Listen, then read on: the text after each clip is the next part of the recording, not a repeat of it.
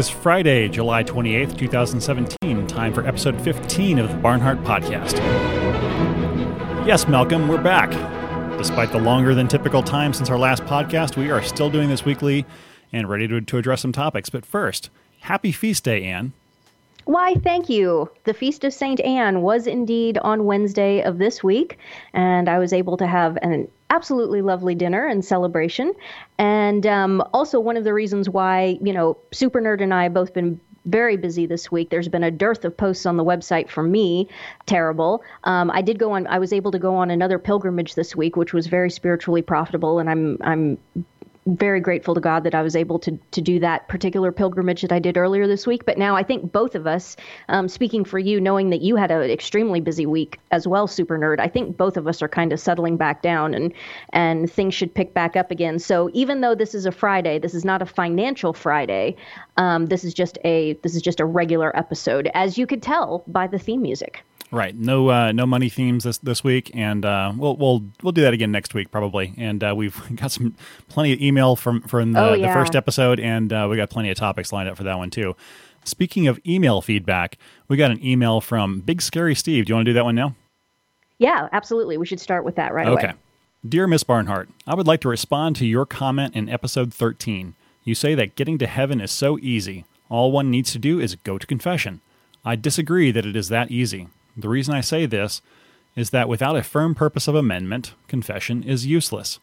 That is why so many people avoid confession. They know they aren't serious about giving up their sin. Many other people go to confession either ignorant of this or thinking that they have a firm purpose of amendment when they really don't. Even if the priest gives you a penance and you do it, it's worthless unless you give up the sin. Habitual sin is a big problem, and the church does not address it properly. There's a joke to be made there about being more Catholic than the Pope, but that's not really a joke anymore. I'll continue. Well, I could say something, but I'll bite my tongue. Proceed, sir. Yes. Okay. Too many people make a faulty examination of conscience. I've heard people speak approvingly of St. Padre Pio sending people away from the confession, telling them that they weren't sorry enough. Oh, that's a special case. He has special abilities. Okay, I'll go on. Every priest should be doing this. Yes, every priest should be able to see the soul of the penitent. Well, would it work? Yeah, really. St. Pio should not be the exception. I'm kind of spoiling this point. And thereafter, these people take communion thinking that they have been absolved from sin and they're still in mortal sin. Thus, they eat and drink damnation to themselves. And he cites Corinthians in saying that. Their faith is useless and akin to diabolical narcissism. That's kind of we kind of interjected a few thoughts here. How would you respond to Steve here? Well, I want to thank him for this email, because I think what this sets up is a point of departure for, in episode 13, as he said, I made the point that it's so easy. And what I mean by that is, you can commit horrific mortal sins, and you don't have to, for example, let me think of some sort of a absolutely bizarre, strange example. You don't have to sever your left arm. Or, I don't know, can you think of some, or like the Musloid thought process that you have to go blow yourself up in a suicide attack or something in order to get right with God. But what Big Scary Steve brings up is the other bookend to this. So now I really like that we're going to have this topic bookended on both sides in both podcast 13 and now podcast 15. His point is absolutely correct, and it's such a wonderful point of departure for a very good and profitable discussion. You have to be sorry. You have to be sorry. And if you go into the confessional and you're really not sorry, and that doesn't mean necessarily that you're just,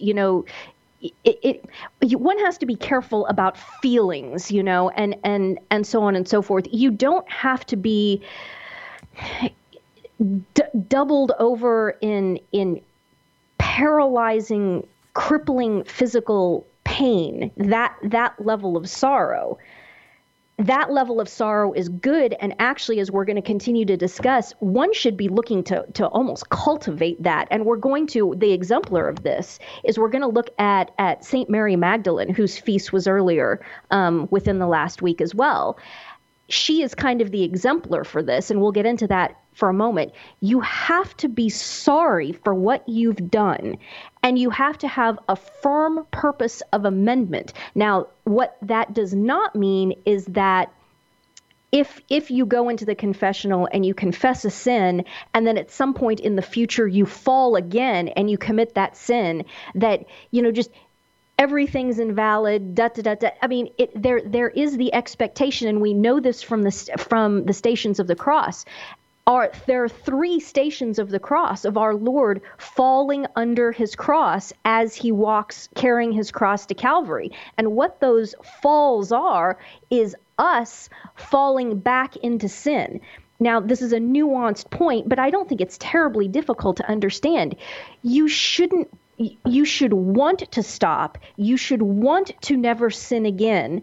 But then you should also have the understanding that if I do fall again, if I do slip up again at some point in the future, Christ is still available to me. It's not a one strike and you're out situation, okay? You can keep going back, but you have to actually want to stop committing the sin. You have to realize it's bad. You have to recognize that it's a sin. You have to recognize that it's hurting Christ when you do this.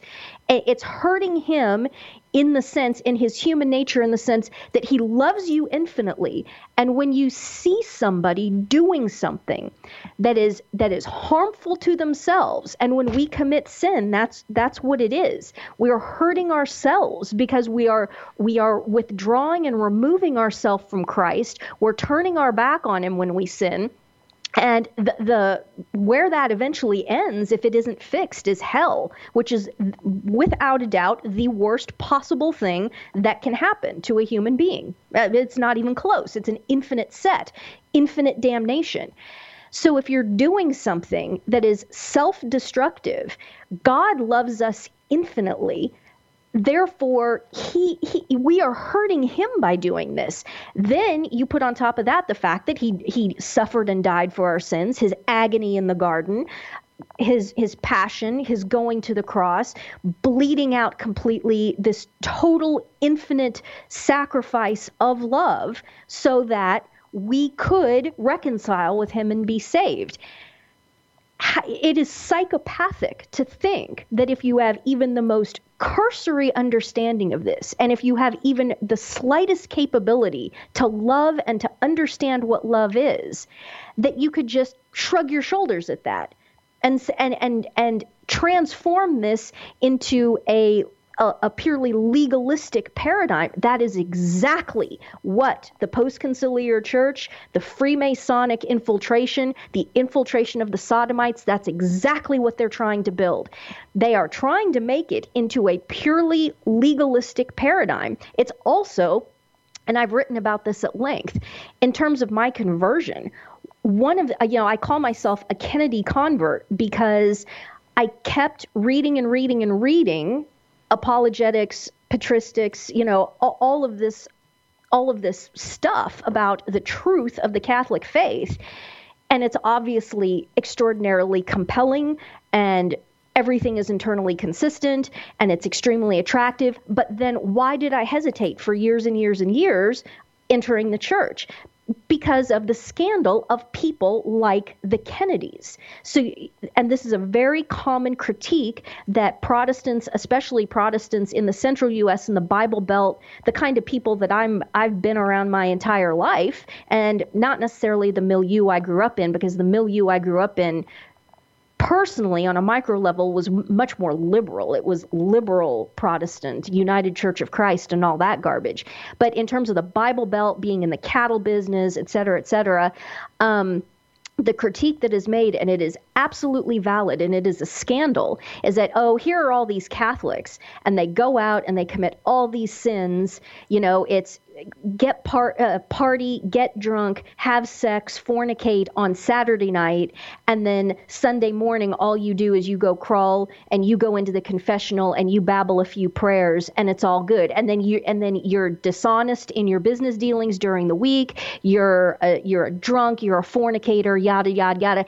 Just as long means you can go babble some prayers in the confessional. It's all good. This is an extraordinarily valid critique. It is scandal. It is scandal the way Catholics have become lukewarm, carried on in this extremely legalistic, evil mindset that. And it's weird because it's Protestants making this critique, but what you keep getting back to in all of this is almost kind of a Lutheran mentality that, we're all just piles of shit. That's what Luther's base premise was. Literally. We're all just literally we are piles of shit, and Christ's death on the cross is like a blanket of snow that then he drapes over us, but we remain piles of shit forever.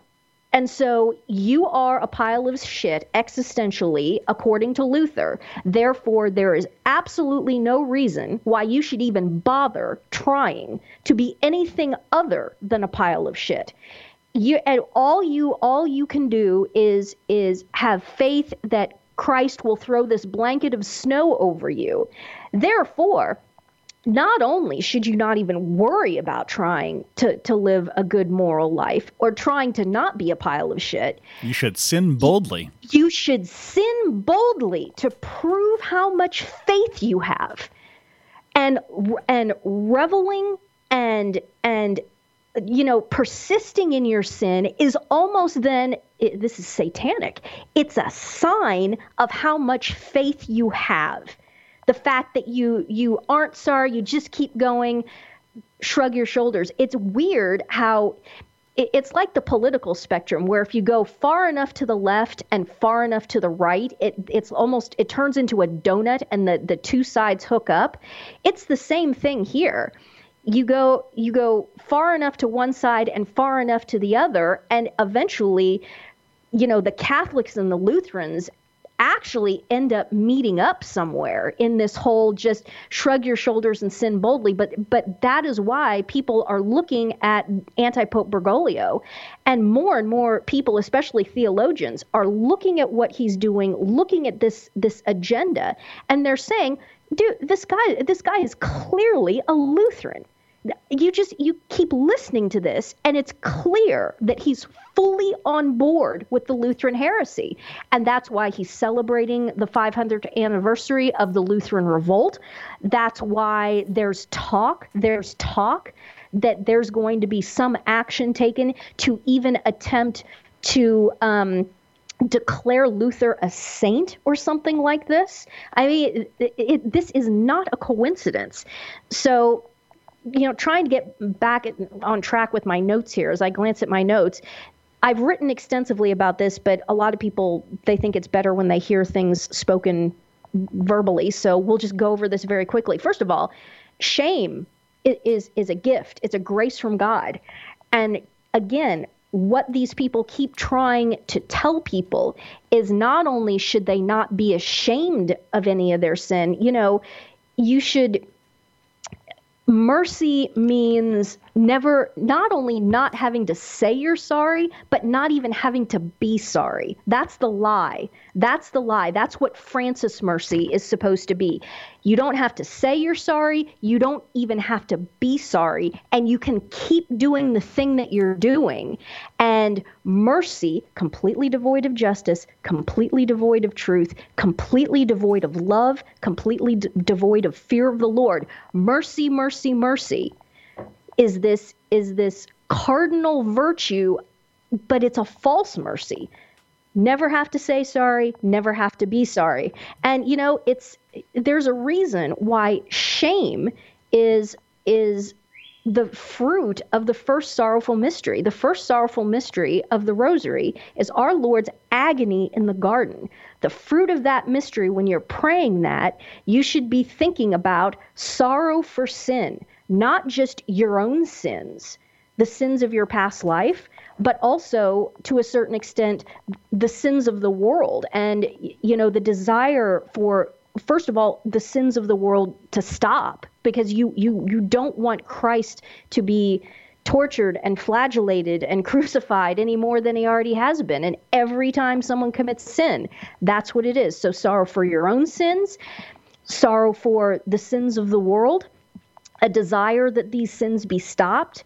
And not only that, but we should desire an increase, an ever-growing increase, as long as we are in this world, an increase in the shame and sorrow that we feel for the sins even of our past life. I mean, it's an interesting thing especially for any of those people out there who are converts. And I know there are a lot of people out there who are converts or are thinking about converting. One of the things that happens as you spend more and more time in the church and you progress in the spiritual walk, if we can call it that, is you start looking back at your life and realizing things that you did in your past life before you converted, or even maybe after you converted too, realizing how horrible these things were. And at the time, you didn't even realize they were sins.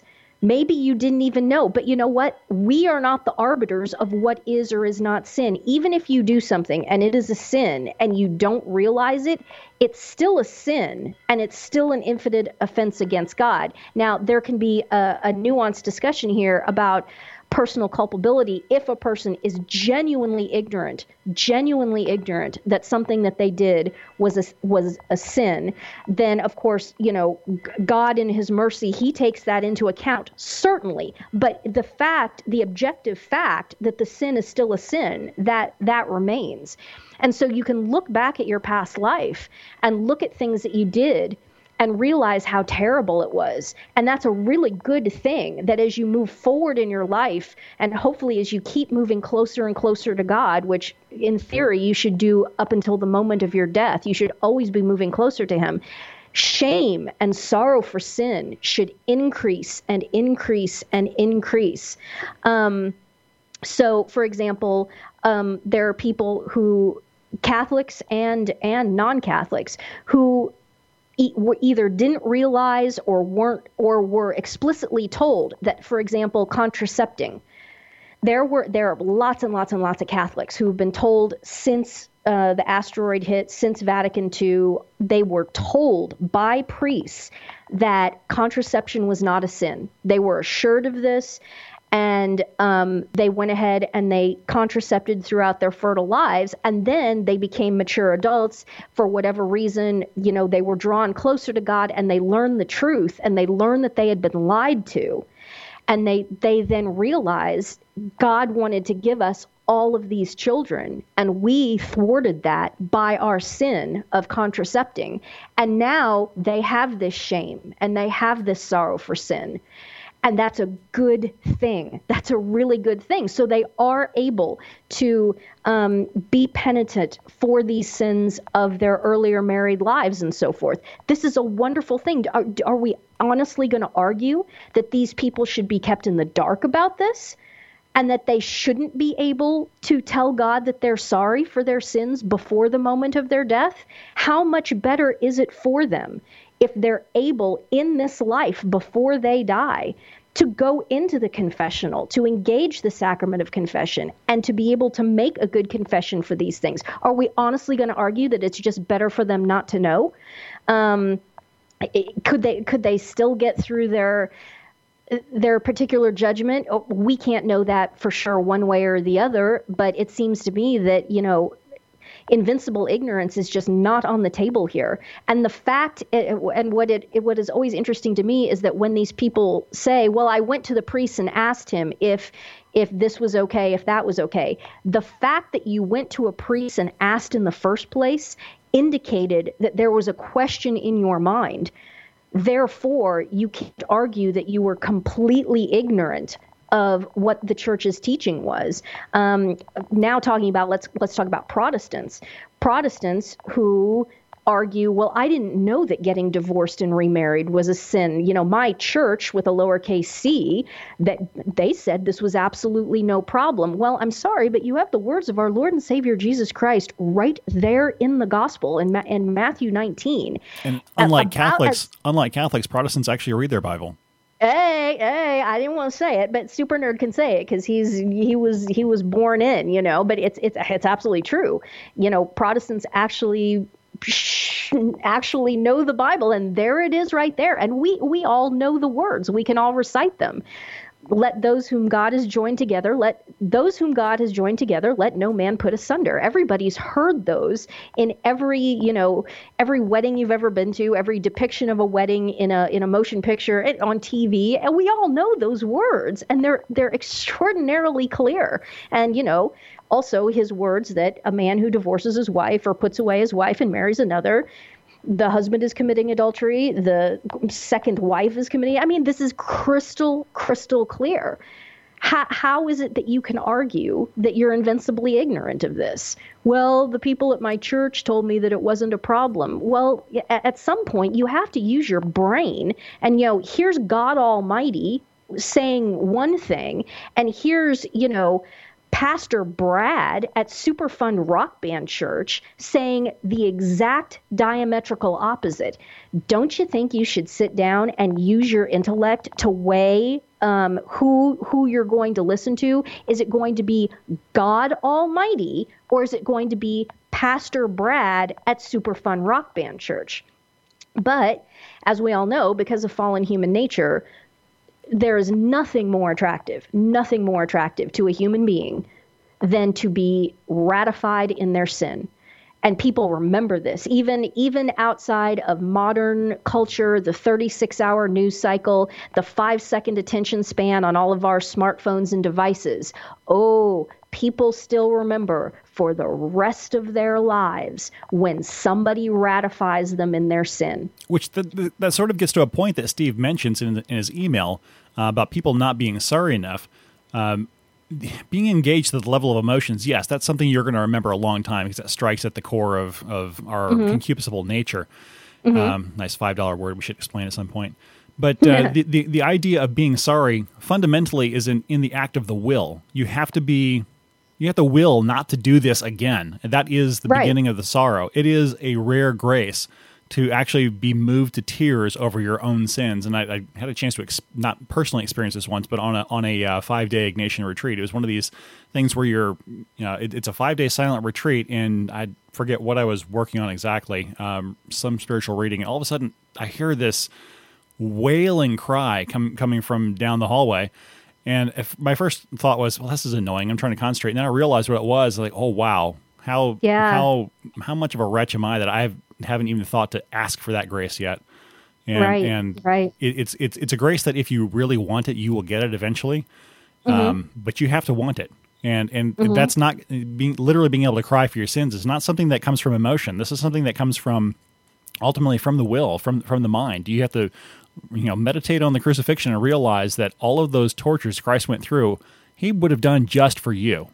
If Adam and Eve had not fallen and human race had not fallen except for you, Christ would have taken flesh and been crucified, even if you were the one who had to pound the nails into him because nobody else had fallen and needed to have redemption. He would have done the whole thing just for you. That's right. And beyond that, speaking about going to Mass, he would do it just for you, and he would do it over and over and over again. And, saints have said he would do it for you as many times as you assist at the holy sacrifice of the Mass. Now, obviously, I think we could probably say that he would do it for you an infinite amount of times, because infinite love means infinite love. But I think it's a point that the saints and doctors of the church have made in how important and how salutary it is to go to Mass and to assist at Mass, and how incredibly important this is. He would go through the whole thing just for you as many times in your life as you go to Mass. And that's why we go to Mass. That's why we are obliged to go to Mass on Sunday, because if he's willing to do that for you, you're obliged to go. And that's why, if you possibly can, and if you can so arrange your life, you need to arrange your life in such a way and then get your backside out of bed and go to Mass every day if you possibly can, because you're engaging that infinite love, and it makes you understand these things, and it allows you to progress and to reform your life, genuinely reform your life, and feel sorry for your sins and these things. So now back to the modern church, such as it is, what the thrust of this Freemasonic agenda is that there's two things. First of all, sins aren't sins. So amoris laetitia, it's just trying to say, no. Divorce and remarriage isn't a sin. That's basically the thrust of especially the chapter 8. It's not a sin. You're not responsible for it. If you've been doing something for a long time, I think at some point it makes the point that if you've been committing a sin habitually, that your culpability can become reduced or even completely eliminated. The proof that this is just a satanic document is when it says that God wills people to continue in sin, because that's the best possible path forward. And so God actively wills people to continue in mortal sin. This is satanic. So it's saying your sins aren't sins, but even beyond that, it's getting to that Lutheran crux that we were talking about earlier, that your sins actually don't matter. It just doesn't matter. It's too hard. This is another point that the anti-papacy of Bergoglio and all of these heretics that they keep trying to make is that it is too difficult for a person to live according to the law. That's why they keep railing and raging against the law. It's too difficult for you to not live committing horrific sins. So at that point, it just doesn't even matter. This is Lutheranism to the hilt. And so what they're saying, is, like I said, they're railing against the law qua law. And that's why they're always calling us names like doctors of the law and lovers of the law and rigid and so forth. And what they're completely discounting is the notion of grace. God can and will provide the grace to anyone who seeks it to live a life not in sin. We are given the strength through grace to be able to live our lives and not sin. And to argue otherwise is to not be Christian on any level whatsoever. It is possible. It is possible to not sin. It is possible to not have gay sex. It is possible to not live in adultery with a faux second spouse. All of these things are possible. You can live your life not in mortal sin. God's grace will provide. God will provide you that grace. The anti-pope is telling people that it's not possible, and you shouldn't even bother asking because it's not possible. Here, I, anti-pope Bergoglio, I am even greater than Christ. I will give you a new mercy that says your sins aren't sins. It doesn't even matter. Don't worry about it. You're a pile of shit. Just keep going. And I will drape my blanket of my Francis mercy over you. And, just don't even bother. Just don't even bother trying. That's why these people are so satanic. And also that's why they're so wildly popular. His approval ratings all over the Western world are extremely high. Nobody's coming back to the church. Nobody is reverting to Catholicism. Nobody's going to confession. There's nobody is being attracted to the one holy Catholic and Apostolic Church because of this man, but he is personally popular because he's telling them what they want to hear. He's tickling their ears. He is ratifying them in their sins. He's telling them that they've been right all along, that these people who have been telling them that their sins are sins and so forth, those people have been wrong.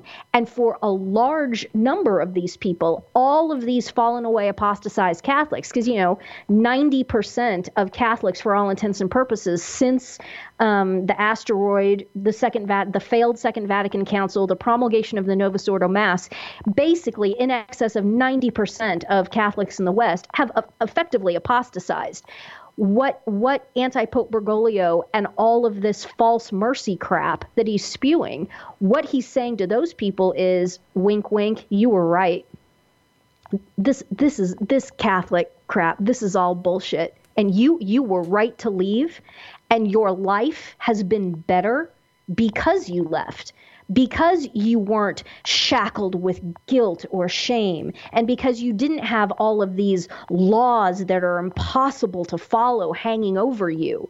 And frankly, I mean, if we're going to have an honest conversation here, between you, me, and the wall, as we're standing here sipping our cocktails and being honest with each other, it's all bullshit anyway. And you were right to leave. I don't believe any of it. And I'm the Pope. I'm the Pope, and I don't believe any of it. Of course, he's not the Pope, but I'm using his voice. I'm the Pope, and I don't even believe any of that shit. So you know that you were right, and you were right to leave. Which gets into a tangential topic also about denying or not studying Thomism. St. Thomas is the one who has the line that grace perfects nature, and he's only building on St. Paul in the epistles, talking about how it is not I who live anymore, but Christ who lives in me. And if you want to look that up in the Summa, it's the first part of the first part, Article 8, and he references St. Paul several times, not that particular quote, but to deny that we don't have the ability to actually follow the laws that God gives us. First off, you're denying grace as your the proper understanding of grace. Yeah, and you're denying a whole bunch of things, really. But you're essentially denying the supernatural aspect of grace. You might as well say that Jesus isn't God. That's right. That's exactly that. Well, that is ultimately where all of these things lead. All of these heresies, all of these lies. When you start from a false base premise, any of these things, if you take enough logical steps where every single one of these things leads, where Lutheranism leads, where all Protestantism leads, is atheism. It all leads to atheism. That is the logical conclusion of all of this. And that's what they want. Because remember, ultimately, this is Freemasonic, which is ultimately satanic. And so, I mean, the ultimate way to make sure that a person does not achieve the beatific vision is for them to deny that God exists at all. I mean, Satan doesn't deny that God exists, obviously, because Satan knows that God exists. But I guess one of the ultimate victories is to get a human being to even deny that he exists. And that's where all of these heresies lead. So now I want to kind of pivot on this into the idea of shame in terms of existing in healthy human culture and society, and people shaming other people.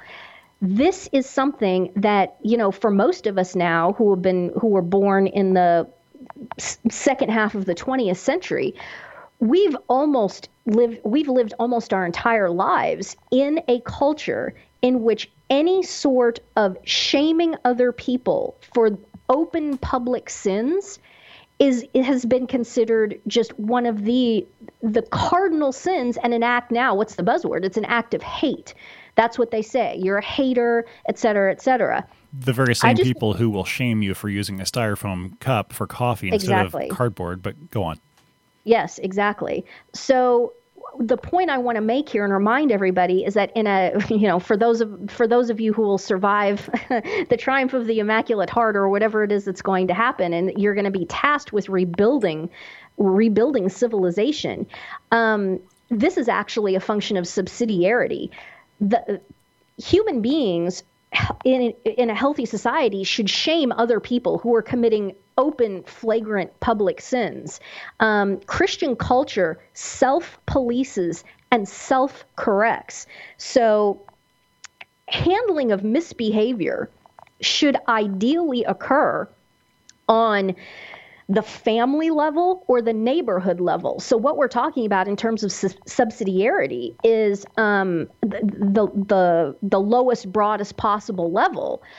And even beyond that, it just occurred to me that there's another level that's even lower and broader than that, and that is the individual themselves. We should feel shame, and when we feel shame, it should prevent us from committing a sin. You know, you're in a situation in real time. You have a choice in front of you to sin or not to sin. Just the thought internally of you committing a sin and the shame that you would feel if you committed that sin, that should be the first level of self-policing that would hold you back. Now, then, if you make the wrong decision and you commit a sin, then ideally, you know, people around you, your family, your friends, your neighborhood, et cetera, that's where this should all start. And it's a good, healthy thing. And one of the reasons why you look around and our society has gone to hell in a handbasket is because people stopped shaming other people. And this entire notion of a culture and a society self-policing just nosedived. And so that's why, for example, you know, it's summertime and I go outside and I walk to mass, and I don't live out in the country. I live somewhere where I have to walk through urban environs, not super urban, but urban environs. And you see people walking around, and you see women and girls walking around, and they're wearing shorts here in July, in the heat of the summer, that are so short. They're like denim shorts, you know, like Daisy Duke denim shorts, but they're so short that their butt cheeks are hanging down out the bottom of the shorts. And I mean, it's first of all, it looks like hell, obviously. They look like cows. But even the ones who are in the best shape in the world, it's so foul and it's so disgusting. And yet, why is this going on? Why do we have this culture in which women walk around basically naked? Why is this crap going on? Why do men dress like slobs? I mean, men tend to be more covered. You know, they're not walking around with their genitals hanging out, but they just look like slobs. Why? Why is this bad behavior going on? It's because people stopped shaming other people. Can I interject for a second? Yeah. Aside from being a commentary on American diets and body types, I do want to point out that shaming still exists. It's just not being done in the moral aspect. And the reason why it is so automatic in human nature to want to shame somebody, whether it's, I'm sure you've heard the term body shaming, certainly yes. Eco shaming. Any professional sense. Okay, I'm a computer programmer. We have the idea of an anti-pattern, something that you'd be dumb to do this. You could get fired for writing code in a certain way. You certainly get shamed for it professionally. In a less serious sense, you have this crazy idea these days called the man code, and if you violate the man code, you should be shamed, and other stupid things like party foul. This is an extension of the fact that there is a realization at an innate sense that we have a conscience. This is something every human being has, and you cannot turn it off. So you're doing violence to yourself, really, to turn off the ability to shame somebody. Either that, or you really just don't believe the stuff anyway. So to say that we don't shame anyone anymore, I'd say it's actually worse than that. We have lost our ability to shame at a moral level because we don't believe it, and we have perverted our own morality to a certain point that we can't shame anyone. Good is evil, and evil is good. So there's two things at work here. There's the inversion of good and evil. So people are shamed for not embracing and ratifying sodomy, for example. And then the other way around, if you go down the street and you tell some girl, here's another example. I saw a girl the other day wearing a pair of denim cutoff booty shorts with her butt hanging out. But on the front of these shorts, you know where the pockets would be? Where, you know, just like on a pair of pants, there's two pockets, one on each side, one on the right, one on the left. That was all completely cut out.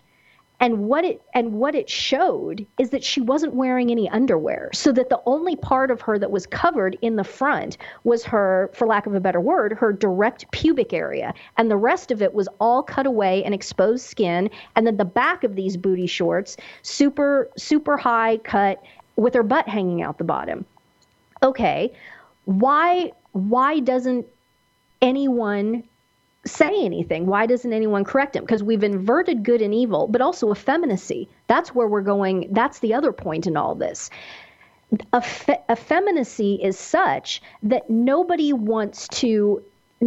can be bothered. Nobody wants to take the risk. Nobody wants to stand up and act with virility and potency and do anything about any of this. Or they think to themselves, well, it's not my job. That's not my circus, not my monkeys, et cetera, et cetera. Somebody else needs to say something. But see, nobody else is going to say anything because your government is completely corrupt. Your government is never going to enforce any of these standards or anything like that. And yes, you should want your government to have decency standards and anti-obscenity standards and anti-public nudity standards. And to say that and acknowledge that is not to be the gosh darn Taliban. That's what they'll try to tell you. They'll try to tell you that if you think that there should be any public standards of morality or anti-obscenity or anything like that, well, you're the Taliban. Well, see, Satan is a very good chess player, isn't he? That's why things like the Taliban exist, so that Satan can put that, that rook in the corner of the chessboard and, cover all of those squares and all of those angles. So if anyone says anything, they say, oh, shut up, you're the Taliban. Well, no, I'm not the Taliban. There should be levels of morality in public and anti-obscenity. So you've got the inversion of good and evil, coupled with this intense effeminacy in the post-Christian world. And that's why none of these things are ever corrected. Now, here's what's interesting. Speaking about government and Taliban and things like that, you see, here's what's interesting, and this again goes back to subsidiarity. Most crimes or sins do not require legislation. They do not require police action. They do not require any government action at all. Most of these things, and if you just look back at our culture up until 50, 60 years ago, almost all of this stuff was just taken care of by the society itself. There weren't any laws on the books, 150 years ago explicitly stating that there should not be homosexual pornography displayed on public on public spaces. Does that mean that 150 years ago everyone was cool with gay porn being displayed publicly? Of course not. It means that's something that was just so, it just goes without saying that is so acceptable. And if anyone ever dared attempt to do something like that, the surrounding community would take care of it instantly. They would take care of it instantly and with probably a very high level of physical intensity. These things almost didn't even have to be said. You'll note that in Scripture, there's no specific prohibition about having sex with prepubescent children. Why is that? Because it's so evil, it goes without saying. And if anyone was caught doing that, then the community, the surrounding community, would see justice done swiftly and with great intensity. You don't even have to engage the state for a lot of these things. You don't have to engage the police. So I know there are a lot of people who listen, who are in my audience, who are kind of on this far right advocating anarchy. No, you see, you're missing it. You're missing the point. In a healthy Christian society, these things are taken care of on these extremely low levels of subsidiarity. But that doesn't mean anarchy. It doesn't mean you don't have a state, you don't have a government. You do need a government for certain functions and so forth, specifically large macro scale functions like border control, defense, obviously, things like that. But for these moral issues, if you have a Christian society, subsidiarity takes care of all this, so there doesn't need to be any state engagement, and there shouldn't be any state engagement because the people themselves take care of it. So here's a good example. And this is extremely politically incorrect. So this is maybe if this one, I think if this podcasted, if we were still putting them up on YouTube, YouTube would have banned me for what I'm about to say. So let's talk about this explosion in faggotry in our society, in post-Western, post-Christian society. All these little boys now are, deciding either when they hit puberty or even before they hit puberty, due to this vampiric infection and propagandizing of the faggot lifestyle, there's this percentage explosion in how many boys are turning into faggots. Here's the way this used to work. When a boy would, for example, go to school, and a little boy would act like a sissy little fag, when a boy would act like a girl, he'd get his ass kicked. The other boys around him would kick his ass. This is a form of this self-policing. I was once told a story about an adult male sodomite who started acting out, who started acting gay when he was a kid, prepubescent, 8, 9, 10 years old. He kind of started acting gay. And one day, as he was walking home from school, a bunch of boys from the school kicked his ass. And so he got home and he went into, his father had a store, and he went into his father's store, crying and moaning and those boys just beat me up. And his father went out and screamed at those boys and was using the F word and, blankety blank this, if you ever touch my boy again, I'm going to kick your ass and blah, blah, blah, blah, blah. And of course, this boy grew up into being just an absolutely wretched sodomite.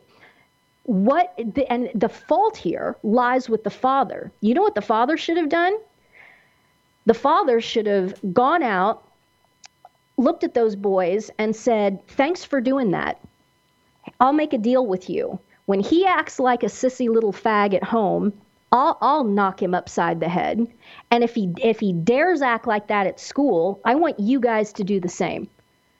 Do you, excuse me, sir, do you love your son? Do you love your son? If you love your son, then if he acts like a faggot, you need to do anything, including corporal punishment, to make him stop acting like a faggot. If you can't talk reason to him, if you can't shame him saying, why are you acting like a girl? Quit acting like that. If he won't do that, then corporal punishment needs to come into the equation. The boys who beat the faggoty little boy up at school were actually fulfilling this role of subsidiarity, wherein the culture polices itself, and it even does that among children. Why do you think that the incidence of male homosexuality in the Christian West up until just, a few decades ago, why do you think the incidence of this was relatively low? I mean, they've been saying 3%. I think it's far, far, far less than 1%, before the middle of the 20th century and everything just went to hell. The incidence of sodomy was very, very low because there was a policing structure within the society itself, even amongst children. Even amongst children. You act like you get this idea in your mind, little boy, that you're going to get attention and you're going to stand out by acting like a girl. All right, get ready to get your ass kicked because you deserve it. The reason why we're doing this is so that you do not descend into this narcissistic life of just incomprehensible, grave, mortal sin that leads only to hell. It's for your own good. We can't even talk about this. We can't have a discussion about this. Again, going back to what Super Nerd said about the culture being inverted. Right is wrong, wrong is right, evil is good, good is bad. Now a little boy acts like a faggot and he's a hero.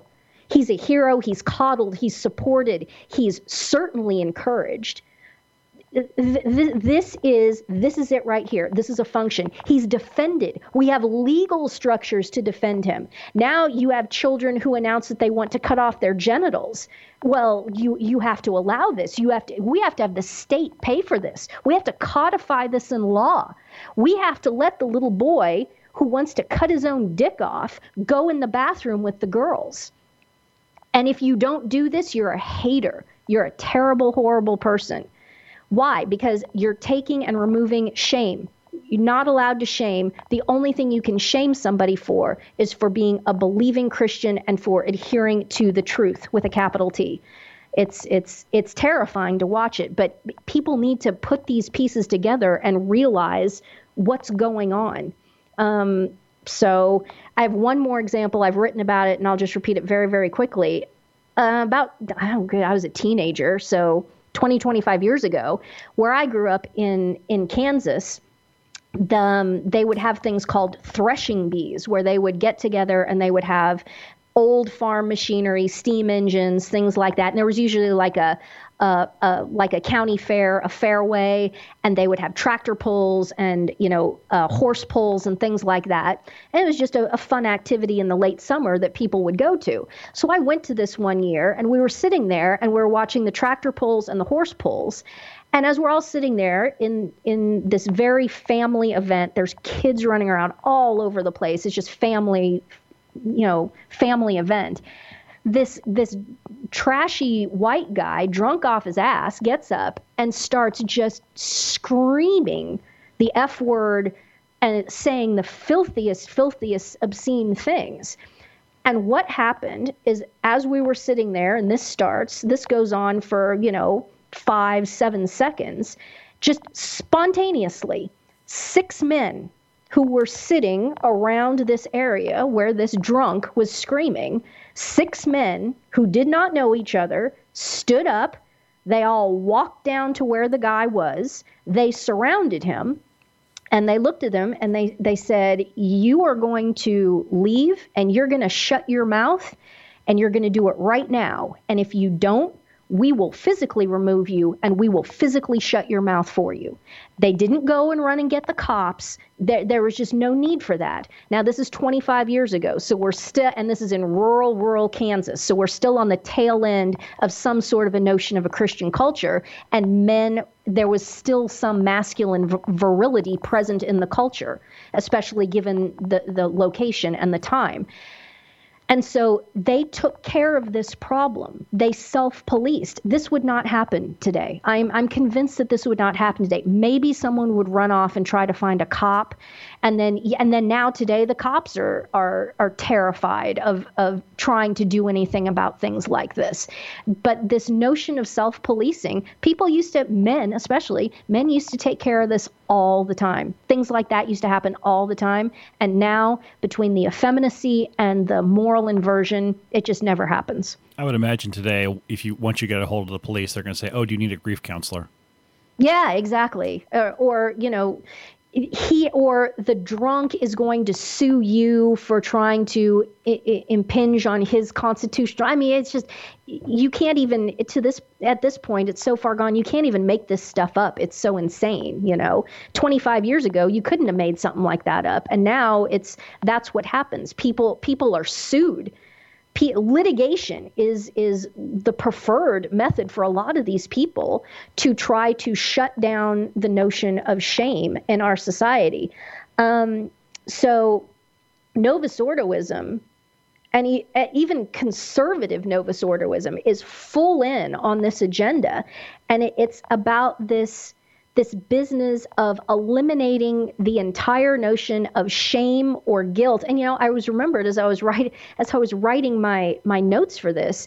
If you go to the old Mass and you say the Confiteor, and you say the Confiteor twice, you say the Confiteor at the very beginning of the Mass at the prayers at the foot of the altar, and then the Confiteor is repeated right before the distribution of Holy Communion, so that if you've been sitting there kneeling at Mass having terrible, angry, unchristian, uncharitable thoughts, and you need to make an act of contrition again before you receive the Eucharist, the Church provides you to do that. But what do you say? You say, mea culpa, mea maxima culpa. It's my fault, it's my fault, it's my most grievous fault. And something that I've noticed, and it's a function of this whole diabolical narcissism invading our culture. Have you noticed that when people apologize, they're not really apologizing anymore?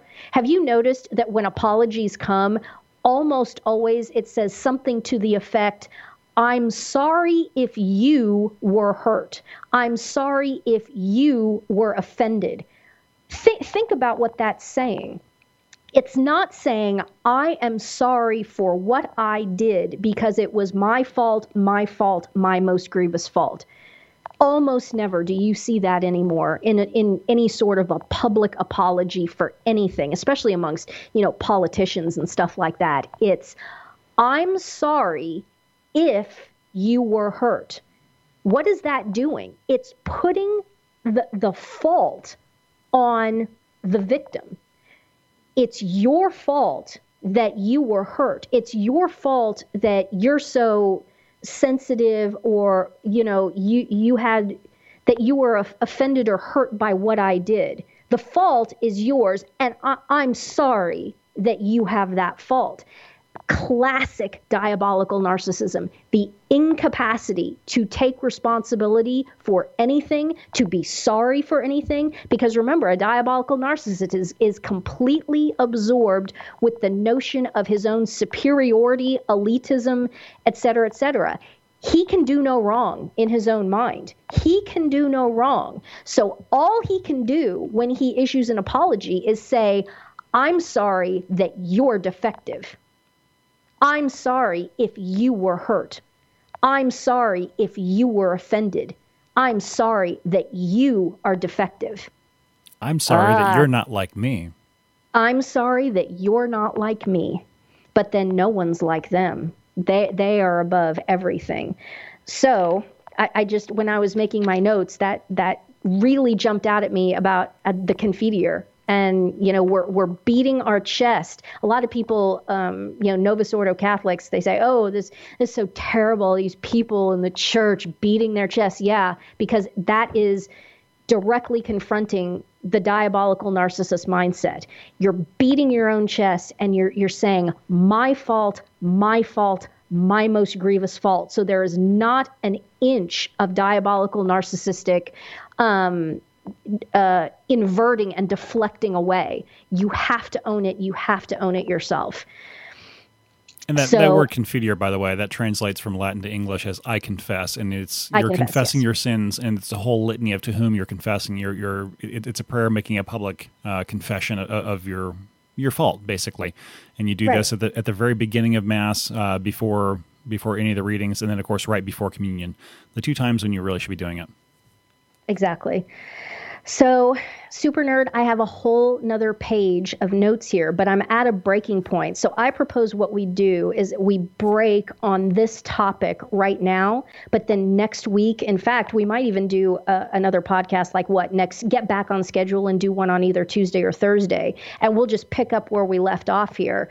And we have some other things to discuss about this notion of, conflating mercy with permissiveness, conflating charity with indifference.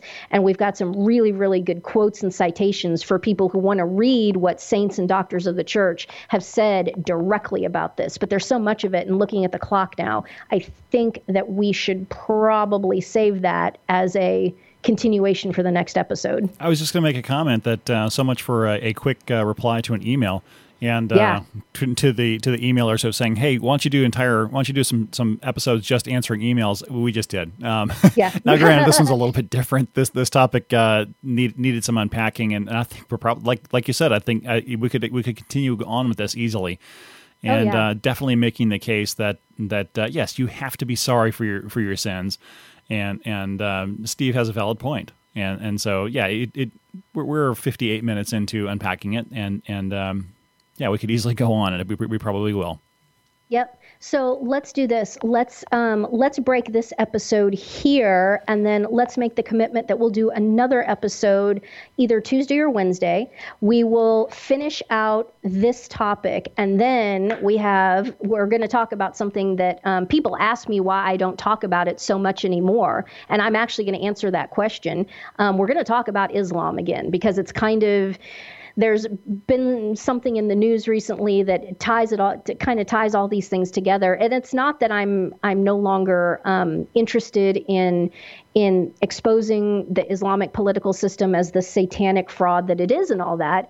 The short answer to the question is because, I think to a large extent amongst my audience, my work is done. Almost everybody now realizes that Islam is a satanic political system. It's not a religion. I see people making comments about that all the time, that it's a bunch of, ratification of sexual perversion. They're all inbred, that it's completely irrational, that there's no way that you can dialogue with it or have any sort of a rational conversation with it. But there's more to discuss here in terms of current events. But in short, I at this point, given my audience, I think the vast, vast majority of people that end up reading me or listening to the podcast, they already know the score on Islam. So I really don't need to beat that drum nearly as hard as I did 6 years ago. I mean, when I did my Quran burning in April of 2011, that was pretty cutting edge. It was kind of cutting edge. A lot of people had never read the Quran in any way. They had no idea what this satanic political manifesto actually said. And so 6 years ago, Quran burning and exposing the surahs, that was all fairly cutting edge. But in 6 years, I think most morally sane people in the West now know what the score is with Islam. So I don't feel like I need to spend lots and lots of time on it. But I do have a specific topic that I want to address early next week. So stay tuned for that. And as a general reminder, the Benefactor Masses are Mondays, Tuesdays, and Wednesdays, if you're not listening to this today. And if you have any questions that you'd like to have answered on the podcast or just suggestions for topics, the email address is podcast@barnhart.biz. And of course, on the website, you can find the link for ordering the Diabolical Narcissism DVD. Orders are still coming in a little more slower than when when the link first went up, but that's still available. Any other parting ideas or thoughts for this week? We got a confirmation from somebody in the central U.S. that 2 more masses for the conversion of the entire Trump family have been scheduled. So we don't have the dates and times for that yet, but we do know that 2 more masses are going to be said for the conversion of the entire Trump family. And on a business note, yes, absolutely. My cattle marketing DVD is still available, but ordering for that is completely different. You email me directly. Super Nerd is handling the Diabolical Narcissism DVDs. The cattle marketing DVD, you still email me for that, and then I'll send you ordering instructions if you're interested. So I think that's the only 2 items of housekeeping that I can think of for this week. Aside from the fact that there are some folks who want to specifically support the podcast as opposed to you and your website. Yes. Yeah. So I'm a web developer, or I do a lot of web stuff, and I haven't built a website yet for this project, which is unfortunate. But I will get that done soon, and there will be some ways to donate to that. Some conventional ways and maybe some slightly unconventional ways, like Bitcoin or something like that. We'll find out. Well, and that will be a topic of a Financial Friday someday. But as everyone can probably understand from my unique and delicate situation, lifestyle situation as it is very, very important to me that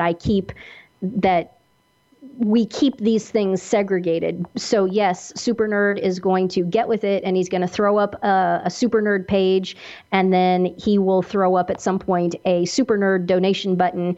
And remember, guys, he's the one who's standing all the expense. And most importantly, what Super Nerd is doing is he's just dedicating enormous amounts of time to this. Enormous amounts of time. And he's a man with a full-time job and family commitments and so on and so forth.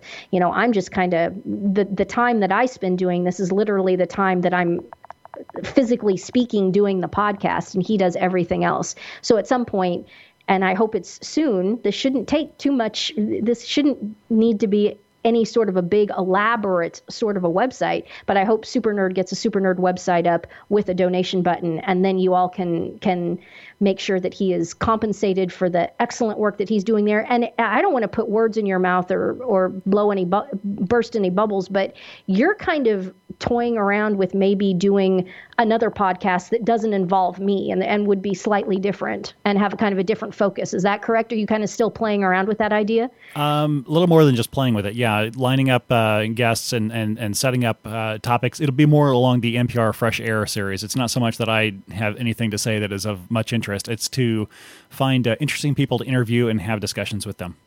Oh, that would be awesome. And I think you do a great job. And the feedback that comes in says Super Nerd is great. And I wholeheartedly concur. I think that you have a whole second side career as a podcaster, Super Nerd. So I've got that to fall back on, I guess. Yep. You got that going for you, which is nice. Okay, well, until next week, I'm a podcaster. I'm Super Nerd, and we'll see you then. And I'm Ann. Thanks, guys. God bless. I'm such a professional. I can't do the exit right.